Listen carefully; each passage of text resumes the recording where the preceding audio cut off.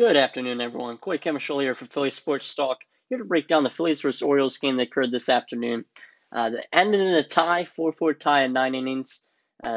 Phillies, it's just another one of those spring training games. Obviously, regular season will not end in ties. Phillies ended with 8 hits. Orioles had 6 hits, so doubled our hits from yesterday. Let's break down the game a little bit. So Nola had trouble to start the game. He gave up a hit to Austin Hayes to lead off, and then it led to a DJ Stewart 2-run shot, and that really put us in an early hole.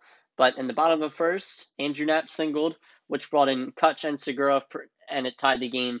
So that definitely helped. And we go to the bottom of the third now. Matt Joyce hit a long 2-run shot, and after that, the Phillies did not score any more runs. But that was good to see for Matt Joyce. He signed into a very low contract, and he actually had a good year last year. I mentioned it in the pre-spring training podcast. 252 batting average, so could be a good outfielder. Backup, obviously. But then go to the top of the fifth. The Orioles played some small ball, got 2 runs off of fielder's choice in the sac fly, which tied it. And after that, it was scoreless.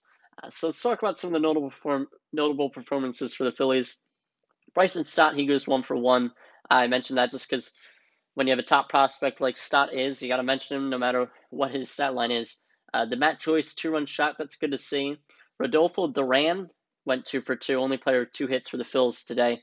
And on the pitching side, Nola obviously struggled in start. It doesn't matter to me. And Brandon Kinsler, Michael Yanoa, Jacob Hernandez, and David Paulino all threw scoreless innings. They each threw 1 inning and all were scoreless. And Raman Rosso, he threw an inning too. He gave up 2 runs, but neither were earned. That was the weird inning where it was off a fielder's choice and a sac fly.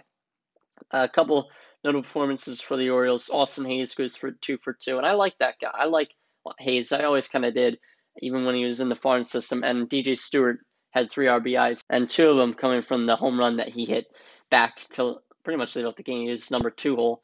So Girardi did say that Reese and Didi will play later this week. Obviously, they have not played yet. Phillies go to 0-1-1. It doesn't matter to me at all. And Orioles go to 0-1-1 as well. Phillies play the Blue Jays in Dunedin tomorrow, so let's go get a win. Let's go Phils.